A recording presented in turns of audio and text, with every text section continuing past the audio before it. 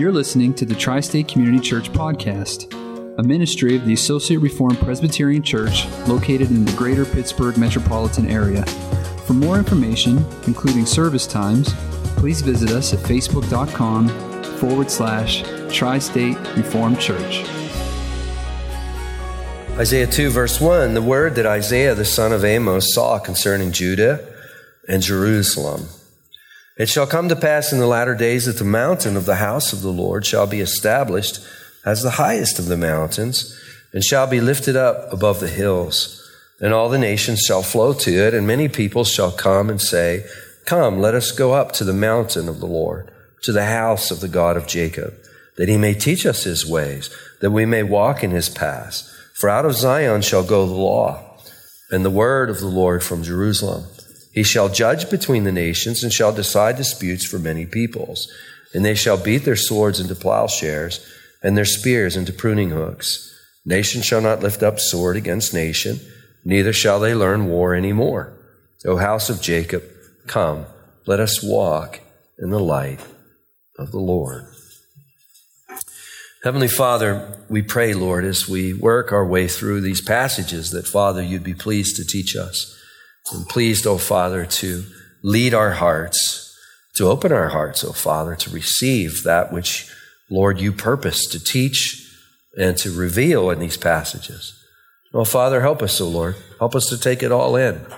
And, oh, Father, we pray that, Lord, you also help us to align our lives by what is clearly put forth here. In Jesus' name, amen. Now, our text, I chose just to read verses 1 through 5. We're going to eventually read all of it, but our text this morning actually runs all the way through chapter 4. So I'm thinking if we're on schedule, we should be done with chapter 2 about noon. Chapter 3 should be maybe 1 o'clock. We'll try to get you out here by 2:30 if that's all right. Just want to make sure you're all paying attention. He's going to return, so that's... He'll be returning here. No, he could. I mean, it would be wonderful, wouldn't it? How many would like that? I mean, that would be great. But the section, just a little bit of housekeeping in all seriousness, we have two grand messages of hope. In fact, chapter 2, verses 1 through 5 of Isaiah is one of the brightest places in the Old Testament. And we could even add to that one of the brightest places in all of the Bible, verses 1 through 5 there. And we find it again in chapter 4. In fact, the entire chapter, say verse 1, is another one of those really bright places. So we have these two bright texts, if you will, and separating those two bright texts are texts that are almost as dark as they are bright. And the reason I'm choosing to take this whole thing at once is because we need to take this as an entire section. I'm not saying we couldn't take some time out and look at some of these verses more closely, but I think you'll agree with me. Who wants to spend week after week in these really dark places? I don't think we need to do that. I don't think it's necessarily healthy for us to do that. So we're going to take it all at once. And what I'm really going to try to do is just give you kind of a running commentary of these verses, and we'll try to take in there's a very clear message in these passages, and we need to fasten to that clear message. Too often, what we fasten on when we look at texts like this is we try to figure out, okay, how's the end times going to come? How's this going to, does this speak of the millennial period? Does this speak of the church age? Does this speak of the consummation? If none of that means anything to you, that's fine, because we're not going to focus on that so much this morning, because quite frankly, that's not the purpose necessarily of this text anyway. And a lot of times when we do that, we kind of run off to the side and we park and we miss the very clear message that's being spoken of. There is a really clear message here that I think we're going to see in a few minutes. I think it's going to become clear quite quickly. Now let's dive in. We've got a lot of verses to get through. If you look at chapter 2, verse 1, notice that Isaiah says there, the word that Isaiah, the son of Amos, heard, right? The word that he saw. It's interesting. Wouldn't you expect him to say it's the word that he heard? It's the word that he saw. And, if you look at verse 1 of chapter 1, there we're told the vision of Isaiah, the son of Amos, which he saw. And some of this, obviously, Isaiah gets by way of vision. Isaiah 6 maybe is one of the most famous passages where Isaiah sees the Lord seated on his throne in the temple. There he's seeing a vision, if you will, partial manifestation of Christ's glory, actually, is what he sees there. But it could be said that he sees, even though sometimes he just merely perceives in his inner being, if you will. Because sometimes we speak that way, don't we? When we say, "Why?" We could say that we see things that we're not necessarily seeing like we see each other, but we're perceiving them. He is perceiving them. And it's really, we can spend a lot of time on this. We don't have time this morning, but it's a great thought, of how God inspires the prophet to speak, how God inspires, the biblical author to write. He impresses his message upon them, whether it be through vision or whether it be through simply this inner perception, never compromising the personality of the author, but utilizing the personality of the author to write these things down, all along superintending the writing so that the outcome is indeed his message. It's really fascinating, is it not? And this is what we have. The word of the verse 2 or chapter 2, verse 1, the word that Isaiah, son of Amos, saw. Now, pay real close attention to the word concerning. Now, why is that such an important thing? Because Isaiah is initially giving this word to a particular audience. Okay, that audience is not the United States. That's why I point this out.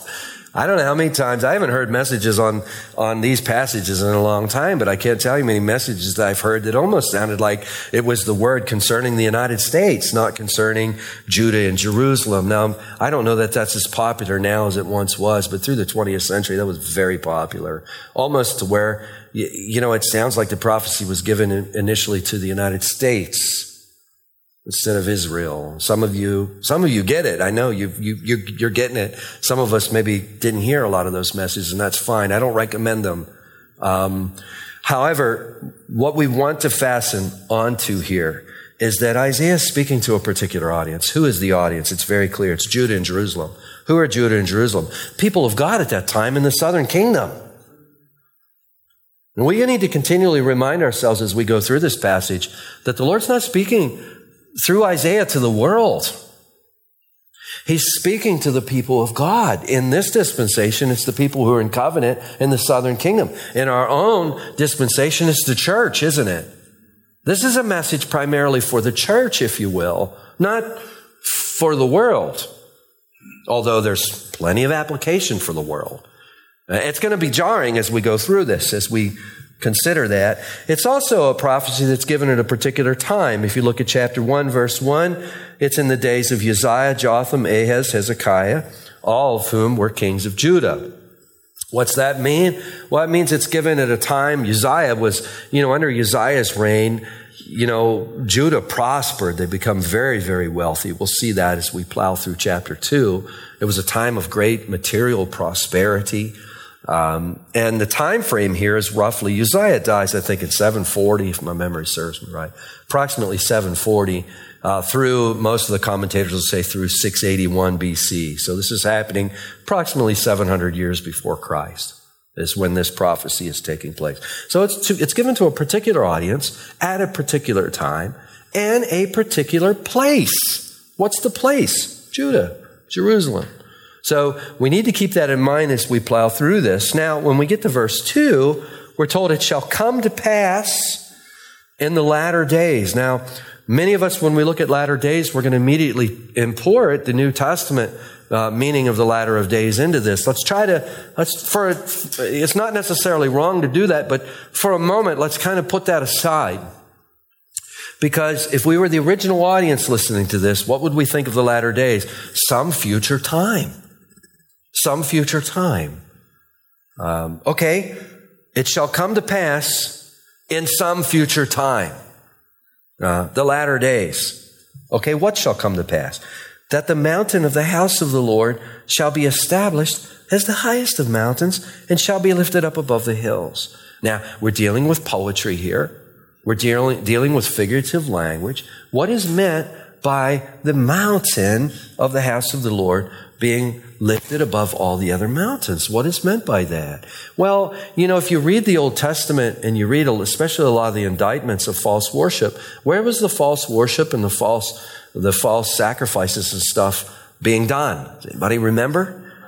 Being done in the high places. What's up with that? Well, it was believed that the higher you could go up in the elevation, the closer you were to the gods. And that's not something that's reserved just for the ancients. I mean, we have a phrase that you hear from time to time, mountaintop experience.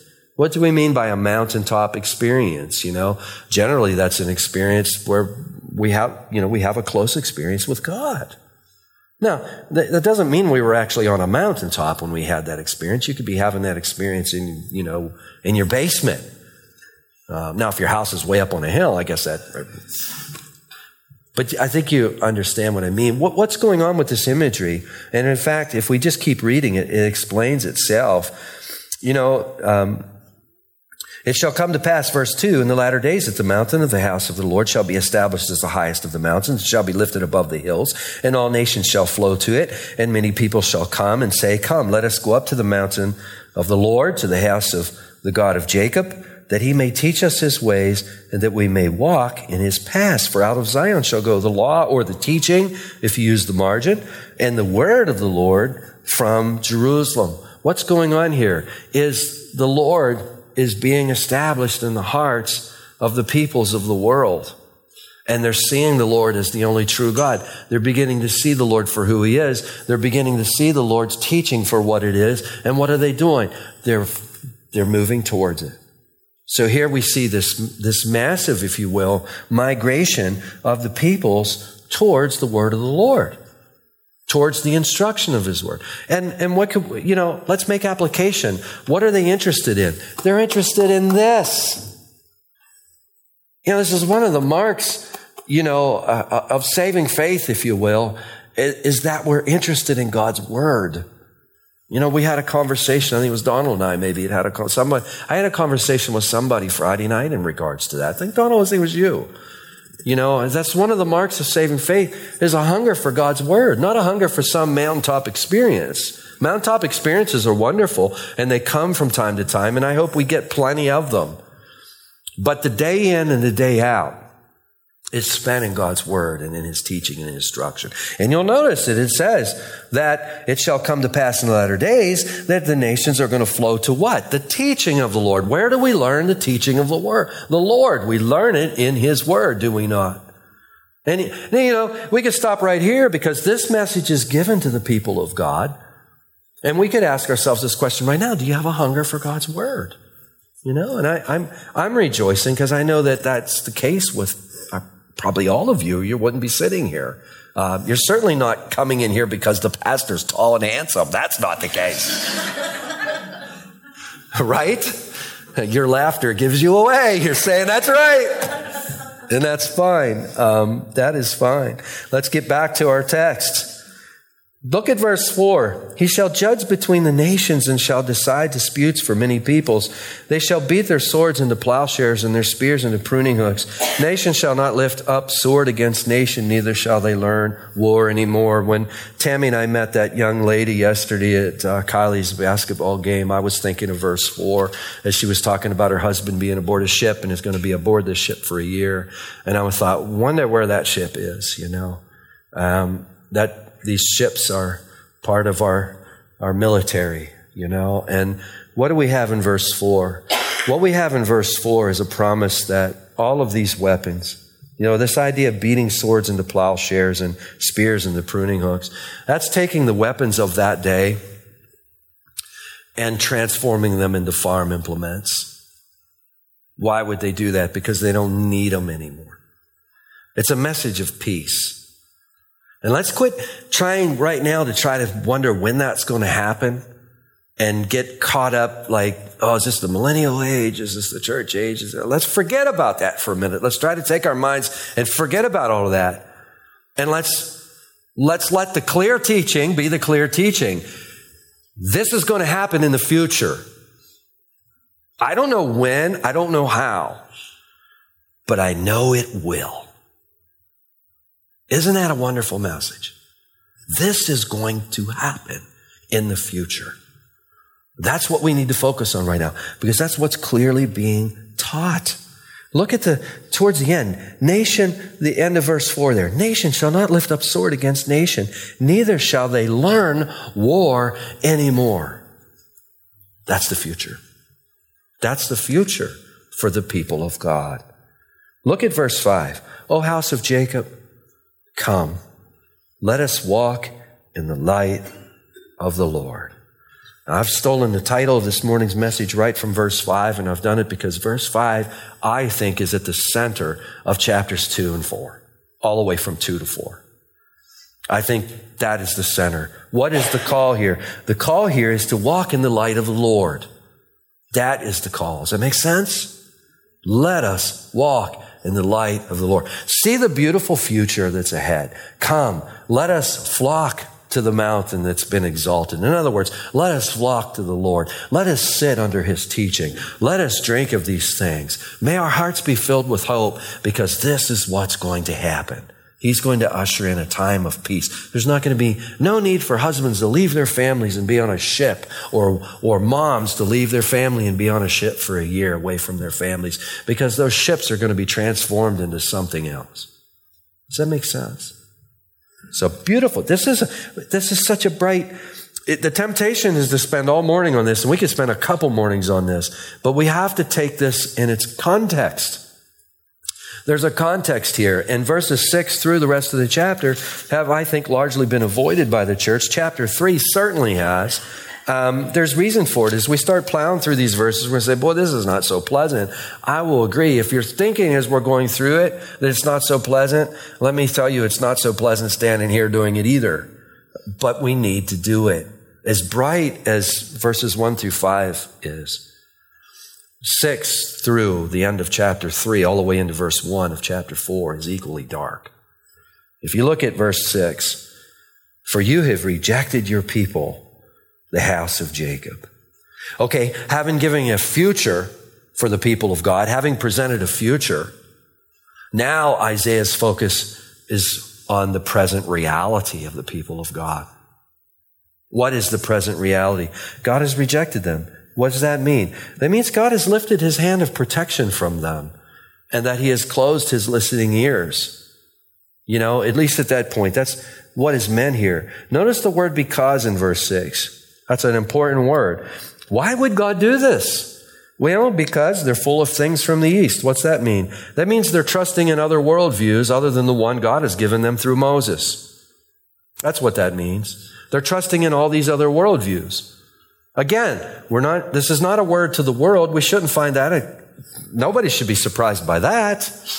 What the surprising thing is, this is the people of God who are doing this. Does that make sense?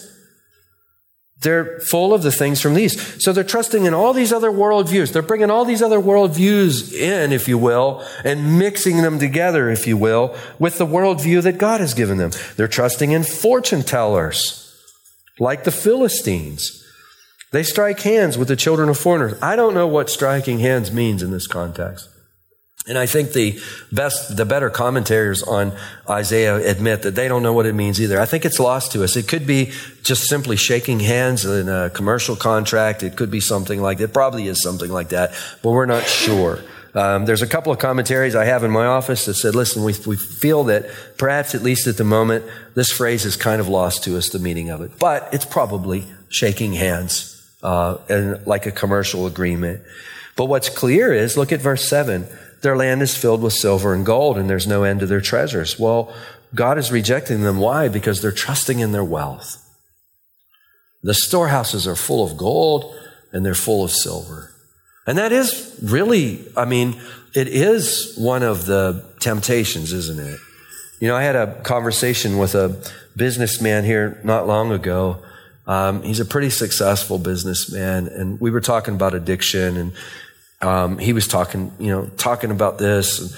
And I said, listen, let me shine a ray of hope in here. The problem with drugs and addiction of all stripes is it's running rampant in our culture.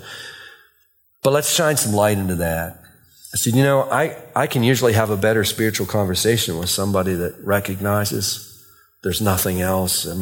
That's oftentimes, when we find ourselves strung out on whatever it might be, you talk with folks, they'll usually pretty quickly confess, if there's nothing else, then, we might as well be like the Apostle Paul, eat, drink, and be merry, for tomorrow you die. But when you talk with people and everything's going good in their lives and everything is just wonderful and their bank accounts are full and, there's 3 cars in the driveway and blah, blah, blah, blah, blah, blah, blah, it's sometimes next to impossible to have a spiritual conversation with them. And that was my point with this businessman. A lot of times you can, I think, have a way better conversation with somebody. It's the opposite of what you think it would be. Now, what's going on? Well, the dangers of silver and gold, the dangers of treasure. Their storehouses are full of silver and gold. There's no end to their treasures. Look at the second half of verse 7. Their land is filled with horses. There's no end to their chariots. What's that? They've amassed a big army. They've got a boatload of money and cash, and they've got a big army. Now, these are things that the kings were warned against in the law of Moses, Deuteronomy 17. Very strictly forbid the king to do this, to amass these storehouses and to amass these big armies. Why was he forbidden to do this? Because of the tendency to trust in these things instead of the Lord, which is exactly what we have happening. They didn't listen, and here's where they're at. They're trusting in their armies. They're trusting in their wealth. They're trusting in fortune telling. They're brought in all of these false world views, if you will. Verse 8, their land is filled with idols, and they bow down to the work of their hands, to what their own fingers have made. Here they're trusting in human achievement. They're trusting in human achievement. What's the outcome? Verse 9, so man is humbled. Each one is brought low. Notice a line there that's really puzzling. Isaiah says, do not forgive them. You say, whoa, what's he mean by that? Do not forgive them. And some of our study Bibles say that Isaiah is done with his generation, I don't know that I'm going to buy that. That doesn't mean it isn't true just because I don't buy it. The authors of those study notes could probably care less whether I buy it or not. But I really don't think I buy it. I think what's going on here more so, if we think about when does God withhold forgiveness? He withholds forgiveness when we refuse to come to him and repent. That's when he holds forgiveness. And I think what's in view here is a lot of these people are just going to stay this course. They're going to stay this course. They're going to continue to trust in fortune telling. They're going to continue to trust in idols. They're going to continue to trust in wealth. They're going to continue and trust with what they can see and physically touch instead of the promises of God. And there is no forgiveness for them. I think that's more what's in view here. So take that as my own personal opinion. If you look at verse 10, enter into the rock and hide into the dust. Okay, man is humbled here. These proud, rich people who have these big armies. Where are their big armies? They're hiding into the rocks and hiding into the dust. They're being reduced to ground moles. It's ground moles. Yeah, I saw a ground mole the other day. It really made me think of this. He kind of come up and he was kind of looking around and then right back down into his hole. We're not supposed to live like that as image bearers of God. We're not supposed to be crawling into holes, crawling into clefts of rock, but this is what they're going to be reduced to. Enter into the rock, hide in the dust from before what? The terror of the Lord, from the splendor of his majesty. The haughty looks of man shall be brought low, the lofty pride of men shall be humbled, and the Lord alone will be exalted. These haughty looks, this proud heart, if you will, is going to be brought low. Again, not talking about the world, not talking about some, unbelieving sports star that's full of himself. It's talking about the church, right? We expect the unbelieving sports star who's always heard you're the greatest all his life. We expect him to be full of himself or her full of herself. But this is talking about the church, isn't it? The people of God are behaving like ground moles because they're trusting in the wrong things.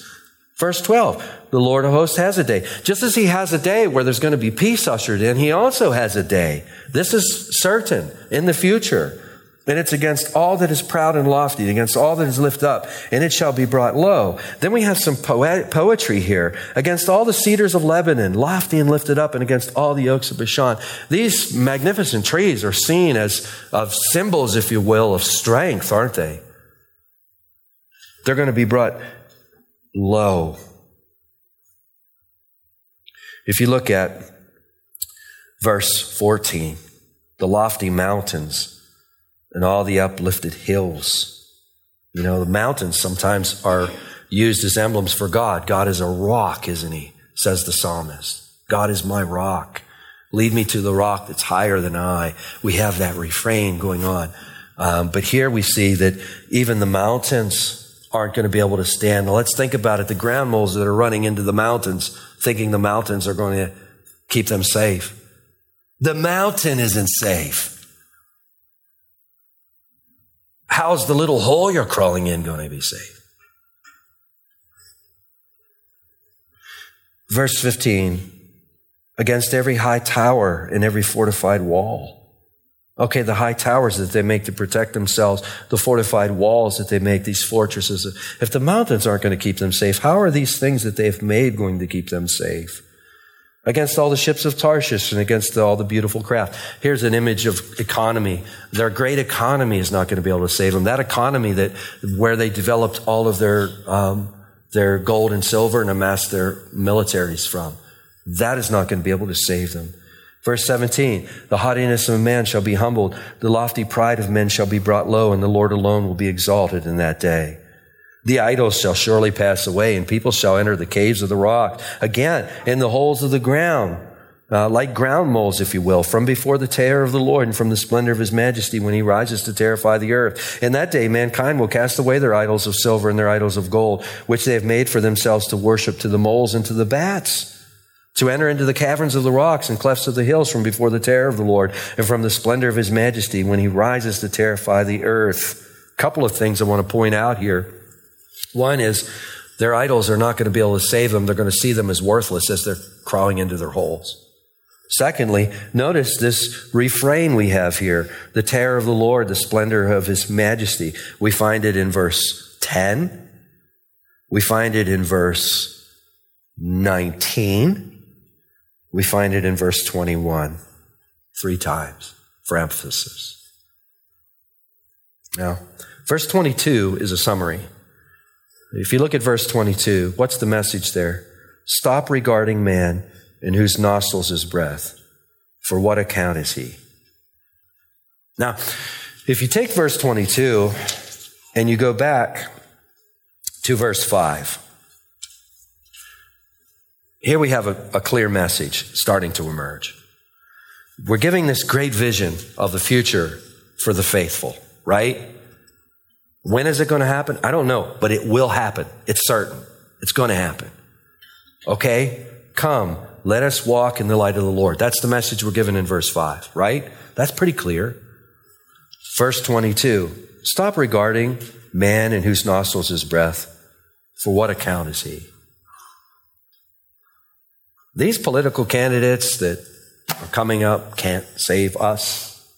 I'm not saying it's not important to try to choose the best one of the bunch, but they're men and they are women.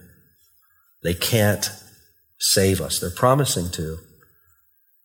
But really, they're just like the zillion of others who've come before them who've promised to. Only the Lord can save us, right? Stop regarding man in whose nostrils is breath. For what account is he? Chapter 3, verse 1. For behold, would you really want to spend weeks in this? Like 2-3 weeks in this? Aren't we glad to probably some of you are saying, hey, let's speed it up a little bit. I'd like to get done with it now. Not much longer. Chapter 3, verse 1. For behold, the Lord of God of hosts is taking away from Jerusalem and from Judah support and supply, all support of bread, all support of water. Everything that's necessary for life and social function is about to be taken away.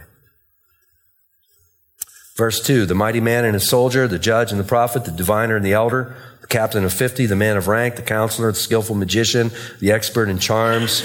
You know, all of these men that they're trusting in are about to be taken away.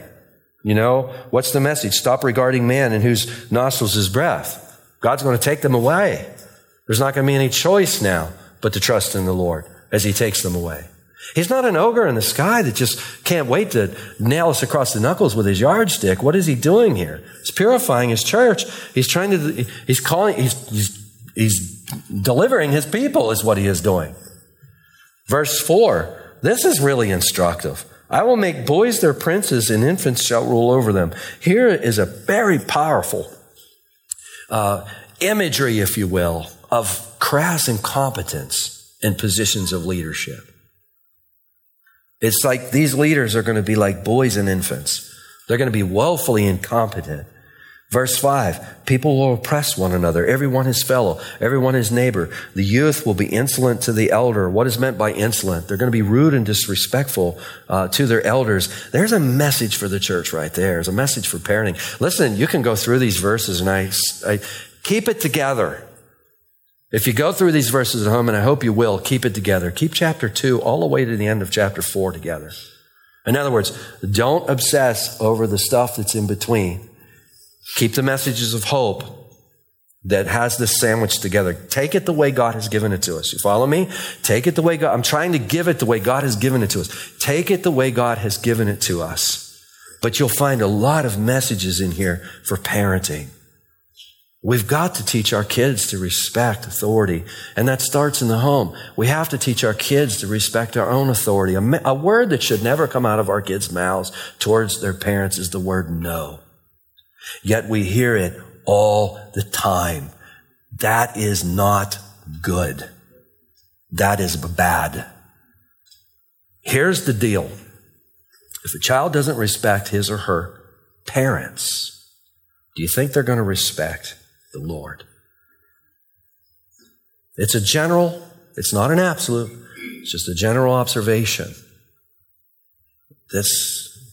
Listen, this message isn't for the world. We expect when we go to Walmart to hear that all day long. But we shouldn't expect to hear it in the church. Does that make sense?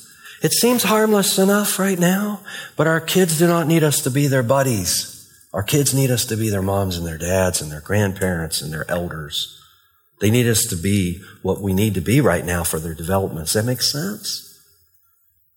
Here we're going to see this insolent to the elder, and this despise to the honorable. I told you this is not easy. Verse 6, for a man will take hold of his brother in the house of his father, saying, you have a cloak, shall be a ruler, and this heap of ruin shall be your rule. Things are going to get so bad that all you're going to need to be qualified to be a leader is a coat. I mean, it is if it wasn't, it would be humorous. I'm convinced God has a sense of humor, but this is going to be reduced to such a thing that all you're going to need is a coat. Look at it. A man will take hold of his brother, the house of his father, saying, you have a cloak, you shall be our leader. This heap of ruins shall be under your rule. And how will they respond? In that day he will speak out, saying, I will not be a healer. In my house there is neither bread nor cloak. You shall not make me leader of the people. Even those who could lead are going to refuse to take up the responsibility. There's going to be a complete vacuum of leadership. So all that you're going to have is incompetent leadership. Again, this isn't the world. We see this happen in nations. You study nations, and I'm not an expert in history by any stretch of the imagination. It'd be a vivid imagination. But I know enough about history to know that one of the marks of a society that's deep decadence is infantile leadership, incompetent leadership, for sure. But here we see it going on in the church. Verse 8, for Jerusalem has stumbled and Judah has fallen because their speech and their deeds are against the Lord. See, their speech and their deeds are against the Lord. Again, this is not talking about the world. If it was talking about the world, we expect that, right? We expect that. But this is talking about the church. It's possible for us to come in here and go through the motions Sunday after Sunday, Wednesday after Wednesday, whenever we meet, and yet our hearts still be against the Lord, isn't it? It's possible for that. Let's be on our guard about that. Verse 9, for the look on their faces bear witness against them that they proclaim their sin like Sodom, and they do not hide it. Here they're boldly sinning against the God. Woe to them, for they've brought evil on themselves. Tell the righteous that it shall be well with them, for they shall eat the fruit of their deeds. Here's a glimmer of hope in the midst of all of this, isn't it? Tell the righteous that it shall be well with them. Okay, that takes us back to verse 22. Those who have stopped regarding man and whose nostrils is breath. That takes us back to verse 5 of chapter 2. Come, let us walk in the light of the Lord. For those who are walking in the light of the Lord, it's going to be well. What is Isaiah doing? He's tugging us. What is Isaiah doing? He's bringing a message where the Lord is tugging us. What is he tugging us toward? To walk in the light of the Lord. We're being powerfully drawn to the ways of the world. And what is Isaiah doing? What is God doing through Isaiah? He's very powerfully pulling our attention back to the light of the world, or light of the Lord, right? Does that make sense? Verse 11, woe to the wicked, it shall be ill with him, for what his hands have dealt out shall be done to him. In other words, he'll reap what he sows. Verse 12, my people are infants, my people, infants are their oppressors. Women rule over them. My people, your guides mislead you, and they have swallowed up the course of your past. The Lord has taken his place to contend. He stands to judge the peoples. The Lord will enter into judgment with the elders and princes of his people. It is you who have devoured the vineyard. The spoil of the poor is in your houses. What do you mean by crushing my people? By grinding the face of the poor, declares the Lord God. Here's a message for leadership. What's being indicted right now? It's almost like God's bringing the leaders of this time, the leaders of the people of Judah and Jerusalem. He's bringing in the civil and religious leaders in, and he's saying, what are you doing? You're misleading people. Listen, man, we're in a chapter of church history where to stand here and do what I'm doing right now is a strange thing. This really is a strange thing. I can't tell you over the last 15 years how many times people come up the steps, they saw what we're doing, and we never saw them again. This isn't their thing. But what are we doing? We're attempting to walk in the light of the Lord. That's what we're doing. We don't have any stage lights or fog machines or drums or what. I'm not against drums. I can do without all the lights, and there's not, as long as I'm here and I can help it, there won't be a fog machine, okay? Everybody okay with that? Amen. Amen. Cancel the fog machine. I never liked those things. You ever been around those things before? It's sticky. It makes those sticky. I never liked that. Where are we at? Light of the Lord. Light of the Lord. Huh? Walking in the light. Walking in the light, not in the fog. Right? What would we want fog here for? We don't want fog. We want to clear the fog. Get that thing out of here. My people, infants are their oppressors. Women rule over them. My people, your guides, they mislead you. They've swallowed up the course of your past. Well, yeah, if the leaders and prominent people and influential people are bringing in all these other worldviews, what's going to happen to the right path? It's almost like it's going to get swallowed up. And if you look at verse 14, it is you, these leaders, elders and princes of the people, if you will, who have devoured the vineyard. The vineyard's going to be a powerful emblem in chapter 5, where Israel's going to be likened to a vineyard. Here they're said to have devoured it. Look at this. The spoil of the poor is in your houses. What do you mean by crushing my people? By grinding the faces of the poor, declares the Lord. That's graphic, isn't it? It's one thing to take advantage of the poor and prosper on the poor. That's what they're doing. It's a whole other thing. The imagery is almost like they've taken the back of their head with their hand and taken a fistful of hair, and they're grinding their faces in the dirt. You see that imagery? And these are people in leadership here are people that are supposed to be caring for them, protecting them, watching out for them, teaching them, right? It couldn't be more opposite than what it is supposed to be. Look at verse 16. The Lord said, because the daughters of Zion are haughty and walk with outstretched necks. Now here, for the rest of the chapter, we have an indictment against these elite women who are flaunting jewelry and mincing along. Because the daughters of Zion are haughty and walk with outstretched necks, glancing wantonly. That's an imagery of flirtatious eyes, if you will. Glancing wantonly with their eyes, mincing along as they go, tingling with their feet. Therefore the Lord will strike with a scab the heads of the daughters of Zion. And I'll leave you with the last line in our mixed company. to look at that for yourself, because it's clear enough, isn't it? It's an indictment against these ladies. Look at verse 18. In that day, the Lord will take away the finery of the anklets, the headbands and the crescents, the pendants, the bracelets, the scarves, the headdresses and the armlets, the sashes, the perfume boxes and the ambulets, the signet rings, the nose rings, the festal robes, the mantles of cloaks, the handbags, the mirrors, the linen garments, the turbans and the veils. Okay, what does that mean? Someone who's sensitive this morning might be, I think I'm going to slide my purse under my chair. I don't want nobody to see it. If you brought a purse in this morning, it's okay, all right? Unless, and I don't think this describes anybody here, unless you've went out and you've got this big fancy designer purse, which is nothing wrong with in and of itself, unless we're walking with it and parading around so that everybody can see it. The imagery that's going on here is these are elite ladies. They're married to the people that are oppressing the poor, and they're amassing the wealth, and their ability to buy all these finery things is because they've oppressed the poor and ground their faces in the dirt.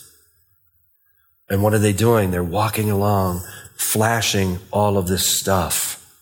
They're mincing along, with their feet, tinkling with their feet. They've got this fancy bells on their ankles, and they walk in a certain way to ring them, to call attention to, hey, look at me, look what I have.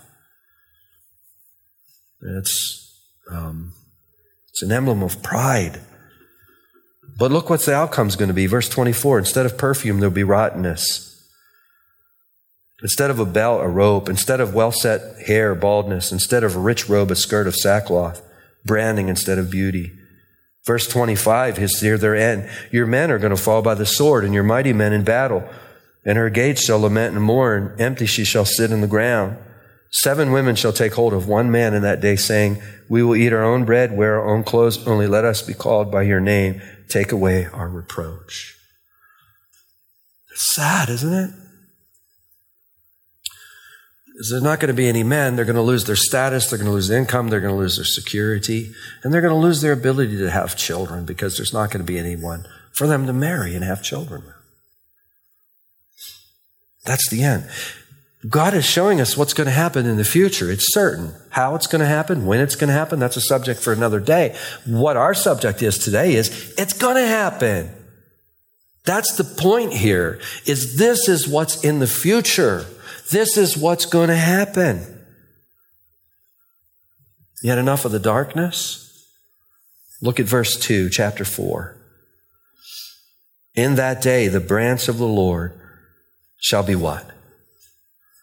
Beautiful and glorious. And the fruit of the land shall be the pride and honor of the survivors of Israel. Who's the branch of the Lord? Anyone? What comes to mind as soon as you hear branch of the Lord? What do you think about? Yeah. John 15 would be a good verse. But it's a reference to Christ, isn't it? It's a reference to Jesus. In the midst of all this, we have a reference to Jesus. We're told that in that day, the branch of the Lord shall be beautiful and glorious. We can think of that day that we celebrate this time of the year, where the shepherds out in the wilderness, the angels come and visit them, and they tell them the things that have happened. This kind of conjures that up, doesn't it? The Lord is going to step into time, space, and history. He is the branch of the Lord, Christ. It'll be beautiful and glorious. Notice the fruit of the land shall be the pride and honor of the survivors of Israel. Here we see the land that's been cursed. Here we're going to see that curse is going to be reversed. Verse 3, he who is left in Zion and remains in Jerusalem will be called holy, and everyone who has been recorded for life in Jerusalem. Here we have this idea of being recorded for life. What's in view there is election for sure. But let me point something out about that. How many verses have we had concerning human responsibility? In contrast to how many verses we had about election? We got one verse about election, but the rest of it is about what? Come. Come, let us walk in the light of the Lord. Why should we do that? Look what's going to happen if you don't. But look what's going to happen if you do. Verse 4. The Lord shall have washed away the filth of the daughters of Zion and cleansed the bloodstain of Jerusalem from its midst by a spirit of judgment and a spirit of burning. Then the Lord will create over the whole site of Mount Zion and over assemblies a cloud by day and smoke and shining of a flaming fire by night. You know, here's imagery that's recalling the Exodus, isn't it? And the wilderness wanderings. It's imagery that they would have understood at that time. What would they have understood that time by a cloud in the day and a pillar of fire at night? What would they have understood by that? They would have understood by that the presence of the Lord, His guiding hand, His protection. I mean, when Pharaoh's army comes after them, what does he do? He goes out from in front of them and comes around and goes behind them. Is there any chance that Pharaoh is going to catch them? Most powerful, arguably probably the most powerful army of the world at that time. There isn't a chance, one, they're going to touch them. Notice the canopy. Verse 5, the Lord will create over the whole site of Mount Zion and over her assemblies a cloud by day and smoke and the shining of a flame of fire by night, for over all the glory there will be what? A canopy. A canopy. What is that canopy? It's God's protective hand. We really need that when we watch the news, don't we? I mean, it's really comforting. I mean, this is given to the people of God in a particular place at a particular time, people of Jerusalem, people of Judah, 740 to 681 BC, if you will. But what is the application of this? You watch the news. You know, you're at a basketball game and you meet this lady and she tells you her husband's on a naval ship somewhere. Boy, a canopy sounds wonderful, doesn't it? Can you feel the tug? Can you feel the tug? This is meant to tug us. It's meant to tug us. It's meant to tug us, and it's meant for us to tug our children to walk in the light of the Lord. Isn't that a clear message? I hope it's clear. If it's not clear, it's because I'm making it. It's because I'm muddying it up. I think it's real clear if we study it. Look at verse 6. There'll be a booth for shade by day from the heat, and for a refuge and a shelter from the storm and rain. How's this all going to come about?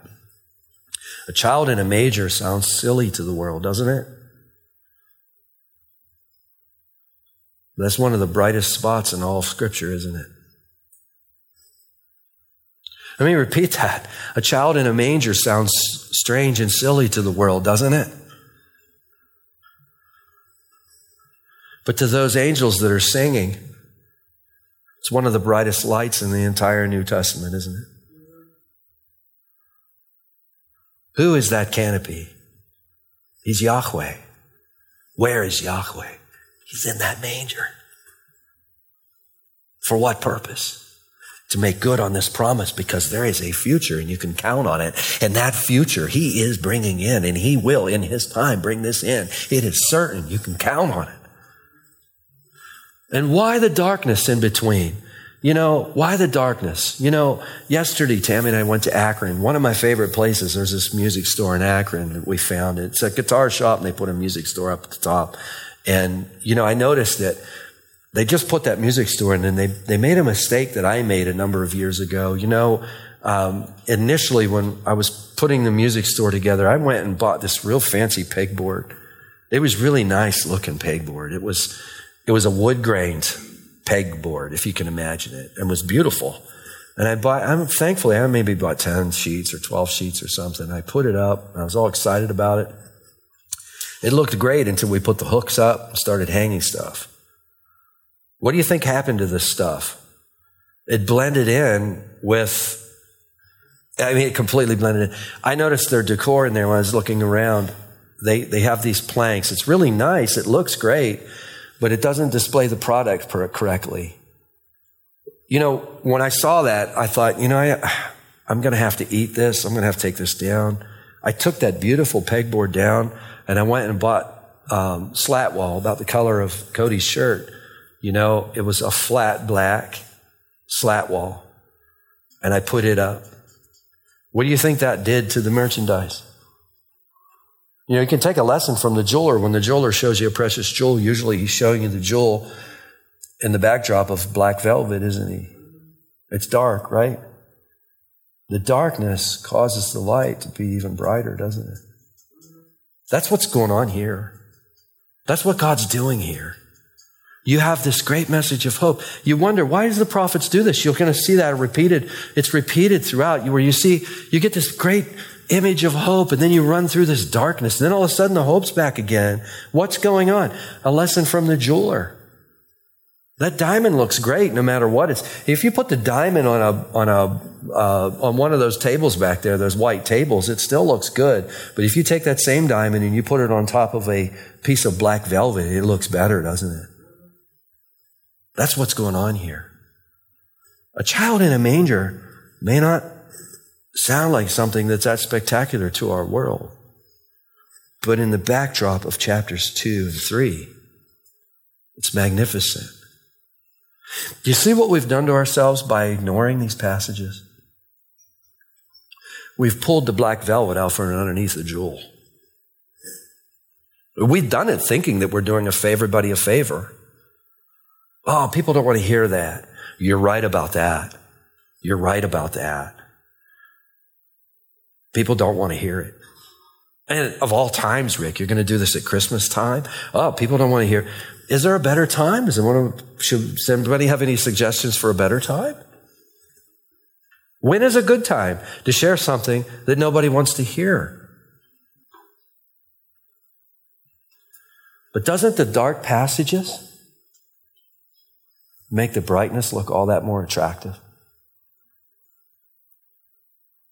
We need to be tactful, and we best be loving as we do this. I mean, my goodness. I mean, tactful, that's a skill that varies from person to person. A lot of times we don't mean to be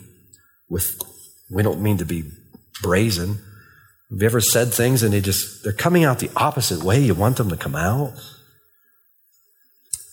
That happens. But what we must be all times is loving. When this is put in, I have discovered when this is put in a container that's loving, a lot of people will indeed suffer through and listen, won't they? But what's our message? God has stepped into time, space, and history in the person of Jesus. For what purpose? To go to a cross. Why? Because we're a lot like the people of God described in chapter 2, verse 6 through chapter 4, verse 1, aren't we? If we're really honest. But we have a great future. Amen? Amen.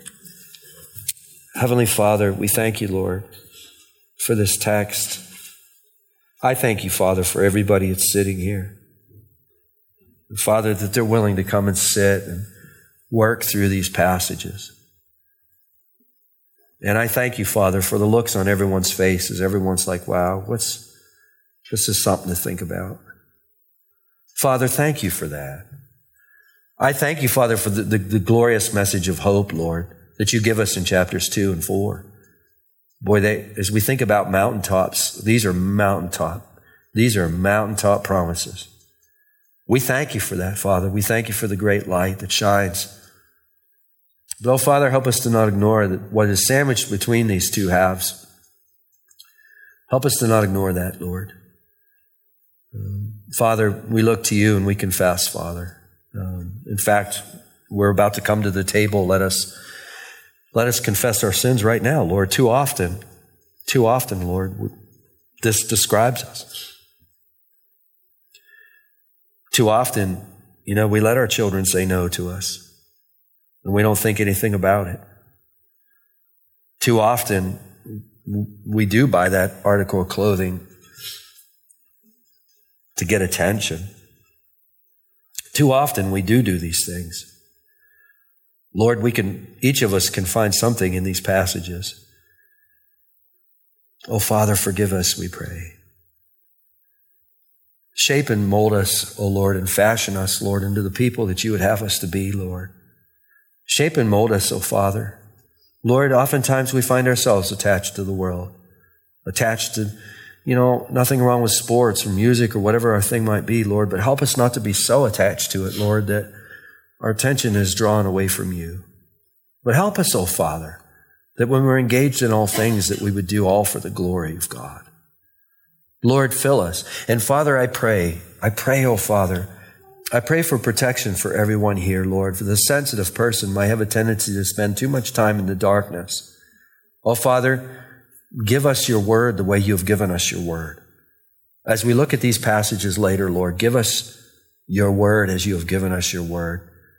May we look at the wonderful beacons of hope and not neglect them as we look at the darkness. And may we not look at the wonderful beacons of hope and neglect the darkness.